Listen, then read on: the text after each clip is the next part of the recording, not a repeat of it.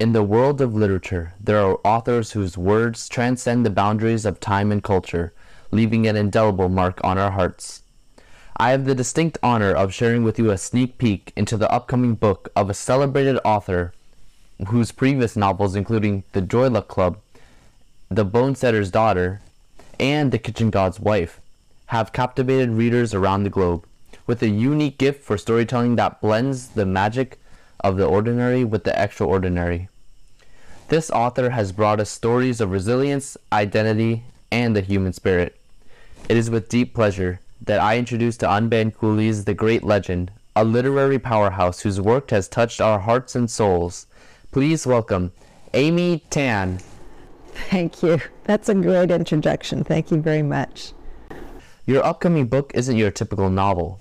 The Backyard Bird Chronicles marks a significant departure from your previous books like The Joy Luck Club and The Kitchen God's Wife.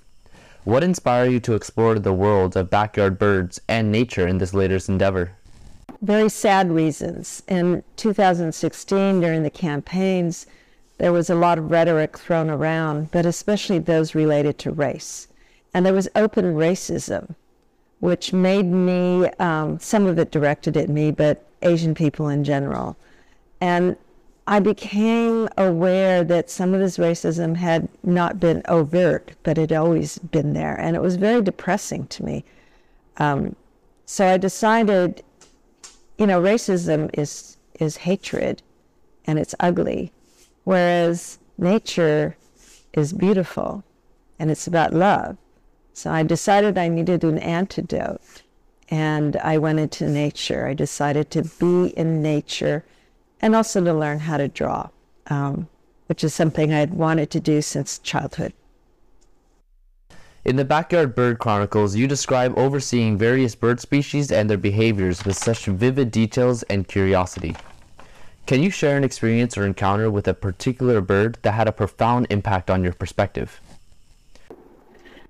There are so many birds that made me look at life differently. Let me just say in general that the world of birds is all about survival for them. All of their behavior is geared towards survival. And despite that, 75% of little songbirds or raptors, those owls and eagles and hawks that you see, about 75% of them never make it to adulthood. So those are astounding facts when you look at birds, to see that they are actually living miracles, beside the fact that they can fly and they're beautiful and their plumage is just wonderful. But one of the first birds that made me very interested in birds was an Anna's hummingbird. And they're beautiful birds. When they turn their heads, they seem to flash a color at you. It just seems like it happens only when they're looking at you. That has to do with light reflection and refraction in the structure of their feathers. But this behavior for a tiny little bird was so aggressive. It'd come to me and then it spread its tail out and circle me and buzz me, and it was very intimidating. But it also landed on my hand and fed from my hand.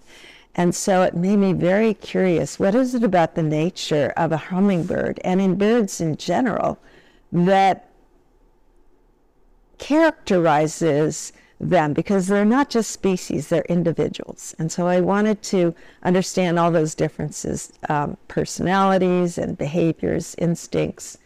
The other bird that made a profound difference in how I see nature was a pine siskin. Now I'm talking about birds early on because these are the birds that made a big impact in changing how what I was doing, why I started to draw. It was a pine siskin. It's a little finch, tiny little cute finch. And I saw one on my feeder one day. It was all puffed out and fluffy, and I thought, oh, it's a baby. And I was so excited. And then it flew to me and it landed on me, and I thought, no, this is not normal for a bird that needs to survive. And then it flew back to the perch, and I noticed its eyes were half closed. And then I realized it's December. This is not when we have baby birds. This was a sick bird, and this bird died. this bird had an illness because of an epidemic among birds. And it's a natural thing that occurs among finches. I had to take all my feeders down and thought I'd never put them back up again. But I realized these issues of survival, and it sparked my interest in conservation. So that changed my life profoundly. I'm into conservation now of birds. And I had always been into conservation, wildlife, and we'd work with different organizations, but not specifically birds. And now I'm on the board of American Bird Conservancy. Many authors draw from personal experiences in their writing. How have your observation of birds and the natural world influenced your storytelling in the Backyard Bird Chronicles? In many ways, it's similar because I'm, as a writer in general, I'm into observation. It's called curiosity, and prolonged curiosity that becomes observation. In both fiction and in birds, pay attention. And I have to step back as an observer and be neutral to really appreciate what this individual bird or this individual person or character, what they're about. If I come in with assumptions, then I will bias whatever I'm going to see. So I'm trying to be as neutral as possible in how I observe. And then one of the key differences for me is that when I write about birds, I'm just looking, it's like a vignette, a day in the life of this bird with me as an observer. It'll be simply a vignette that's like a very short story, but it's complete. There's usually some kind of thing going on, a behavior, a fight, a need for food, teaching a fledgling, versus a novel that spans years and years and years of observation that also came from childhood, that come from many sources of knowledge that I've read, and that has to be integrated into something that is, these 300 pages or 500 pages need to hold together in a believable way, even though they're constructed as fiction. And I will say, some people say fiction is all a lie. To me, fiction is one of the best ways we can learn truth, because we are creating situational characters, but they can be very much like the emotions, the conflicts, the crises that we face, and we need a way to express them. So we do that in fiction. Bird watching and journaling about nature are often seen as meditative activities. Has this shift in focus had an impact on your writing process? Yes, it has a profound impact by my not writing my novel because I'm so busy looking at birds. This is part of me. I get to be very obsessive about different things throughout life. I was once really obsessed with dogs. I actually co-owned a show dog that campaigned to be the #1 Yorkshire Terrier in the country. But that's a while ago. But birds, I don't think birds are going to be my passing fancy. For one thing, I don't have to go to dog shows. It's not been good on my writing because of the time that it takes. But on the other hand, every single thing I do feeds into my writing, whatever the kind of writing is, whether it's nonfiction, essays, whether it's an expansive novel. I'm looking at issues, behavior, emotions, and so I get a lot of that through birds. It has a lot to do with, again, this issue of, you talked about identity, which I'm really glad you said that. Most people say she writes about mothers and daughters. I really think I'm writing about identity.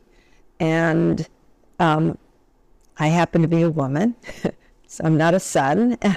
One of my identity things has to do with mothers. But it's the same thing with looking at anything in life. Your identity is determined by your interactions and your thoughts and your beliefs with many aspects of life. They all feed into that narrative of who you are. And so birds have caused me to think about a lot of things like emotions. As I said, we can't know what a bird actually believes about trust. But trust is something I think about a lot in my life, but also in characters. What does that mean? And what does betrayal mean? Do birds have betrayal? Do birds hate? Do birds love? What are these emotions they might have? A lot of people think birds have no emotions. So when you see birds doing certain things, are you saying that's possibly love, a bird kind of love?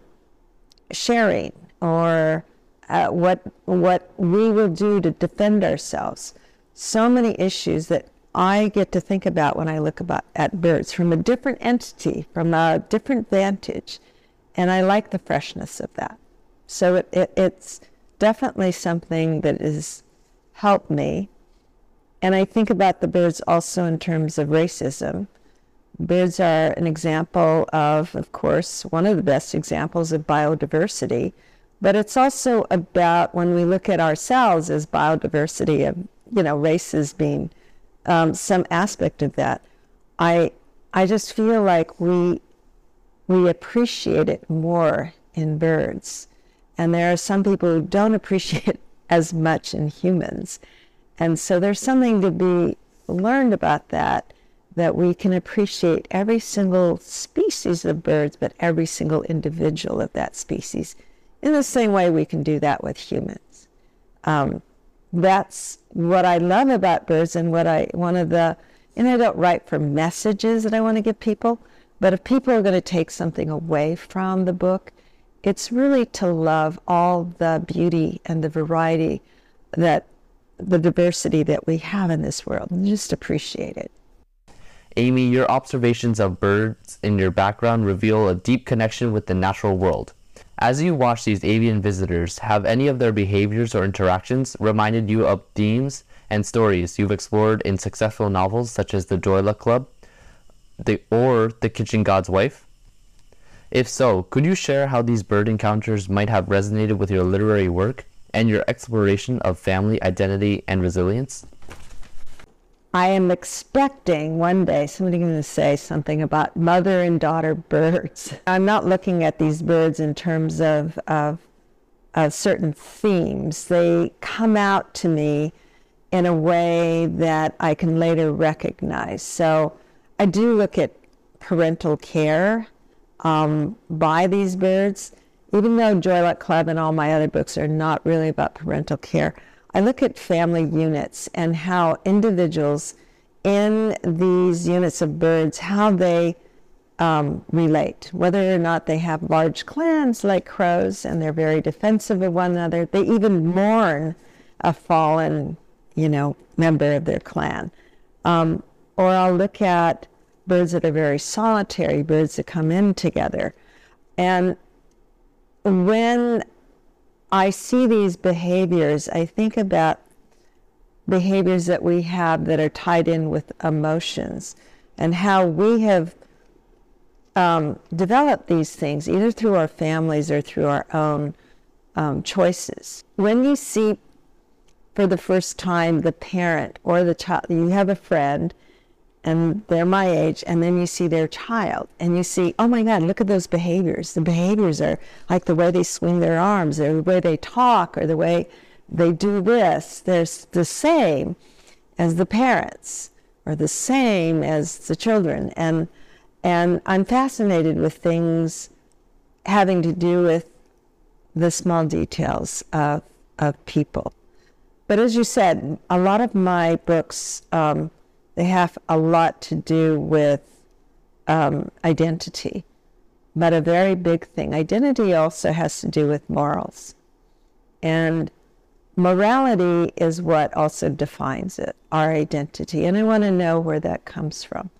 I want to know if it is, inherent. Is there something epigenetically that predisposes us to our seeking information in our lives that feeds into our identity? I look at birds and I say to myself, is there anything in these birds by their genetics that makes them behave this way? And what is it they learn through experience, persistence, and exposure opportunities. So identity, we should not always be constrained by what people expect of our identity, that these things come out, especially in crises. So I'm not sure whether I'm tying these things together. I often don't see a one-to-one in my writing about birds and my writing about novels, except that I think more deeply that this is the key thing for me, is that I have to really remind myself that with everything, I have to feel as deeply as I can.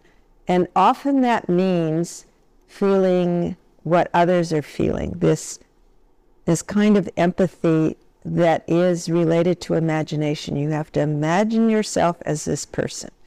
When writing a novel, you have to have the deepest form of empathy and get down to the things that people don't express.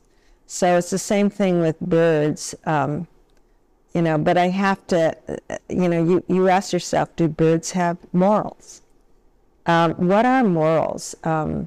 Is sharing part of morality? Is birds killed? Do they have a sense of morality when they're doing that?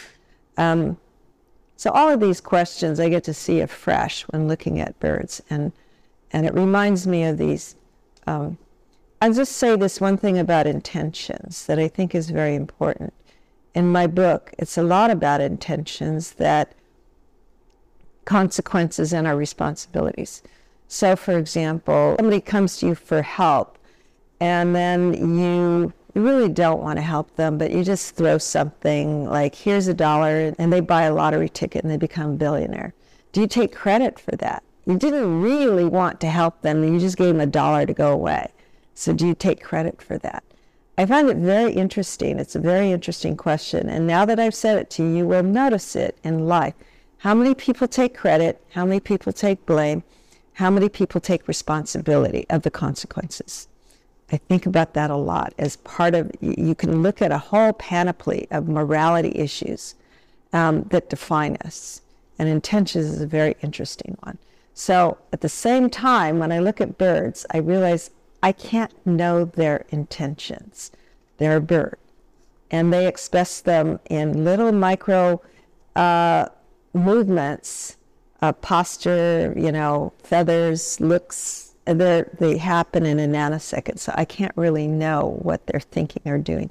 But I get to see some of it. What's the intention of this bird? And do I ever think that birds have some kind of morality or social order? Yes, it's all very interesting. Anything you can do to think more deeply is good. Your writing beautifully captures the connection between humans and nature. How do you think readers, especially those familiar with your previous works, will respond to this new facet of your storytelling in your upcoming book? I think that people will see that there's a similar mindset and perspective that I'm really open to looking at a lot, and I want to express what is usually inexpressible. So in the Backyard Bird Chronicles, what you'll see is a lot of naive questions. And I don't let that hold me back, that I would say, well, I don't want to ask that question because it sounds stupid. But the journal was written for me. I was writing this stack of journals and drawings, but it was great. It was very freeing because no one else had to look at this or see this. I would post some of these on Facebook on a Nature Journal page. But there are, now it was my editor who said, we should publish this. Now it's out in the open, and I think, do I want that question, the things that I thought about, do I want them out there? Because they're often very naive. But part of my fiction at the same time is just simply being open and expressing things. As I write, I have to remove the self-consciousness and just say, no, to be truthful in fiction, to capture what the human nature is, to capture what humanity is, and also just our drive, our desires. I I just have to be open to all of this. And so with birds, it's almost like practice. When I was talking about, you have to practice drawing and you get better. You also see more. You see the details. You see how everything's connected. And that's what, in fiction readers, they end up seeing that when they read. They notice details. And sometimes they carry it into their lives as well.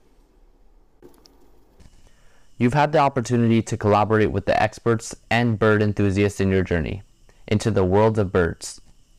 How did these interactions shape your understanding and appreciation of avian life?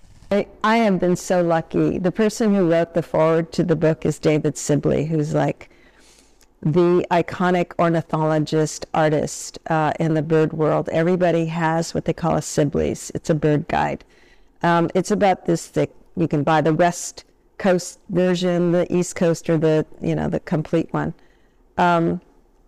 Really, really nice people in birding. That's one thing I have to say, is that every birder who shares information is kind, and not just to me. I know people are kind to me, just, they want to be kind to me, and maybe they're not kind to other people. But birders, by and large, are kind people. They want people to love birds. These people would take me out birding, as well as other people. We'd be there, and they'd say, "Oh, look, there's a yellow rump warbler, and I can't see it." And he'd say, "Do you see it?" And I'd say, "No." And they said, "Here, let me help you." And they get a spotting scope, and they put it on there. Sometimes I'd feel embarrassed, and I'd lie. I'd say, "Yeah, I see it." And I didn't really. But then I realized, no, they really, truly want me to see it. And they're very patient. So that's part of it, is being part of a birding community. You can just talk about birds and people don't think you're weird or boring. It's a community. It's like people who like music or like fiction.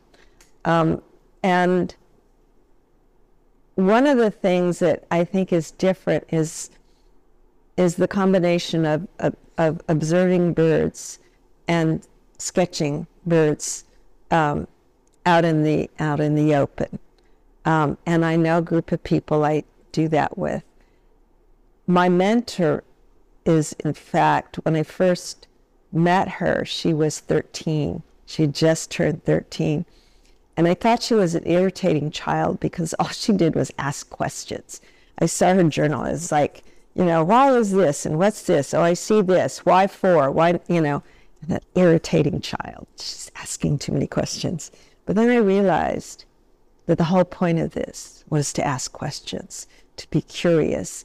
And that, by asking the questions, you notice. It's your guideline to seeing more. And so she became my mentor. And every time I saw, we went out on outings, I would follow her and we'd talk. And again, here's this thing about commonality. Normally, 13-year-old child asking like questions. I have nothing in common. I like quiet, But I did, in fact. And I continue to learn from her. We'll be getting together in a couple of weeks. She and her mom stay with us. So I went off tangent here, but it's really this community of birds that is so inclusive. One of the great people who really taught me a lot about biology, in fact, field research, was Bernd Heinrich, who wrote The Mind of a Raven, as well as Birds in Winter, or One Bird at a Time, or The Homing Instinct, or The Nesting Season. He has written dozens of books. He's a field biologist. He will watch the same thing daily for years. And I went and stayed with him in the Maine woods, no running water, no electricity, nothing. And we observed during those 4 or 5 days together, larvae. How many people would want to go spend their vacation looking at larvae?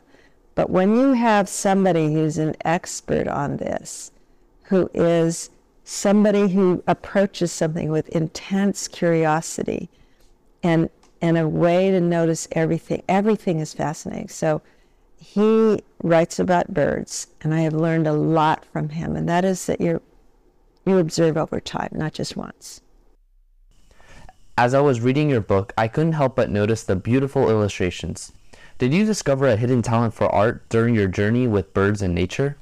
When I was a kid, I loved to draw. And in fact, I found a book that contained an interview with my parents when I was 6. I was part of a study. I didn't know it was a study. It was actually about reading, kids who had learned to read early when you were not supposed to be taught to read until you were first grade. And during the interview, the study was important enough. They published it. I found this study when I was in my 60s. My father said, even before the age of 4, she liked to make up stories and draw pictures about them.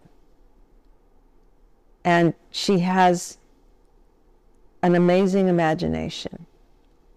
And I cried when I read that, because that's nothing my father and mother would have ever praised about me. Imagination, drawing, making up stories. But apparently it was there since I was a child. I was fascinated with the shapes of letters as well. So when I was drawing, I remember at 7, I started drawing with pencil. Started continuing to draw. When I was in high school, I had an art teacher who said, I started noticing, like a lot of kids do, oh, they draw better than I do. And then I became self-conscious. The teacher said, she has skills but lacks imagination necessary for a deeper level of creativity. So that's pretty bruising, that you kind of don't have any of the fundamental skills to be an artist, let alone a writer. Anything.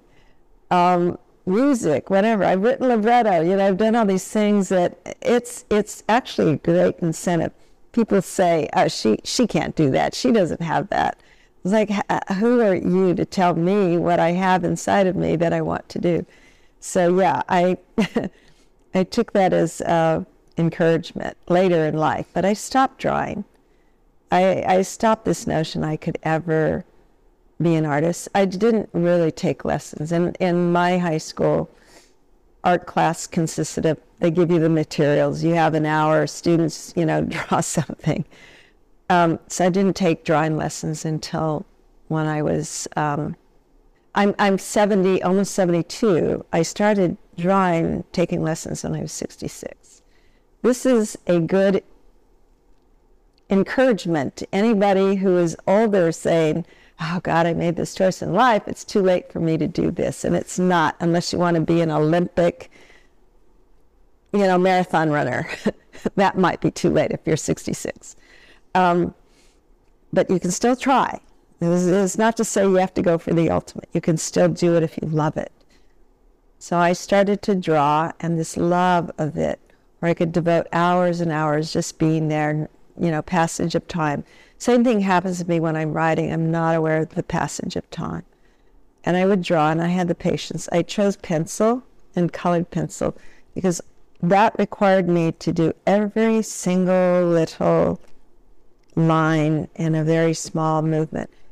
And I would meditate on this bird. I would meditate that I was this bird, what it was like, what it was feeling, breathing, what it was looking at. And that was all part of it. These were birds that had looked at me.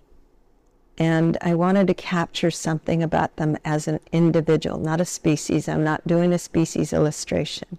It's in the moment, as if in the moment, just before the bird takes off, I got a moment with that bird. And that's what I'm trying to capture. And I think that's more important than simply looking at the 10,000 hours I devoted to practicing doing these drawings. It has to do with your intentions as the person doing the drawing. Now, if your intention is to be better than somebody else, or to make the greatest drawing in the world, could end up being disappointed and then giving up. But if you draw for your own internal reasons, then you have a better incentive to continue. When you look at the drawings, don't think that just sprang out of me putting a pencil in my hand and my eye in my hand suddenly made that. That represents thousands and thousands and thousands of hours. I started when I was 66, and now it's been about 6 years. And literally have done, thousands of birds, drawing them. I have books and books and books, these journals, daily. And noticing things. Every time I look at a bird, this is really hard. When I look at an animal or a bird, I'm thinking, how would I draw that bird? Or what is that? What is it doing? How do I capture that part of it? So it carries into everything that I do. And that is important in anything you do in the arts, whether it's books or music or drawing. It's not just about skill, it's about your perspective. And the perspective has so much to do with who you are and what you're looking for. With the Backyard Bird Chronicles releasing next year, what can readers expect in terms of the overarching themes and messages conveyed through your exploration of nature? Are there any aspects of this project that you are particularly excited for readers to discover? I started this as a journal of personal observations in my backyard, so there were no messages that I had for anybody else. But now that it's going to be published, the one that I hope comes across is that anyone can do this. Anyone can watch birds. Anyone can draw. I know that sounds like, no, I can't draw. But no, if you practice something, if you learn, you can do that. The other is that what I would love, especially, is that if people read this and they started looking at birds around them, that they will fall in love with birds and they will want to save birds. They will become aware of the threats that are killing birds. They will try and fix their windows and put decals or something else if the birds are hitting their windows. They will be aware that cats are responsible for killing about 2 to 3 billion birds a year, and that they would want that not to happen. So that's my big hope. People will become curious, their lives will be filled with joy and love and excitement and depth, and they will want to save these birds that make them feel that way. Amy Tan's Backyard Bird Chronicles offer a captivating glimpse into the world of avian creatures and the author's deep connection to the natural world. Her observations, filled with curiosity and wonder, remind us of the beauty that surrounds us and the importance of preserving it. We are grateful for her extraordinary contributions to literature, which not only includes her acclaimed novels, but also these heartfelt reflections on nature. Amy Tan's ability to find inspiration and meaning in the smallest details of the world around her serves as a reminder of the magic that can be found in everyday life. And we thank her for sharing this magic with us. Thank you so much. I love your questions.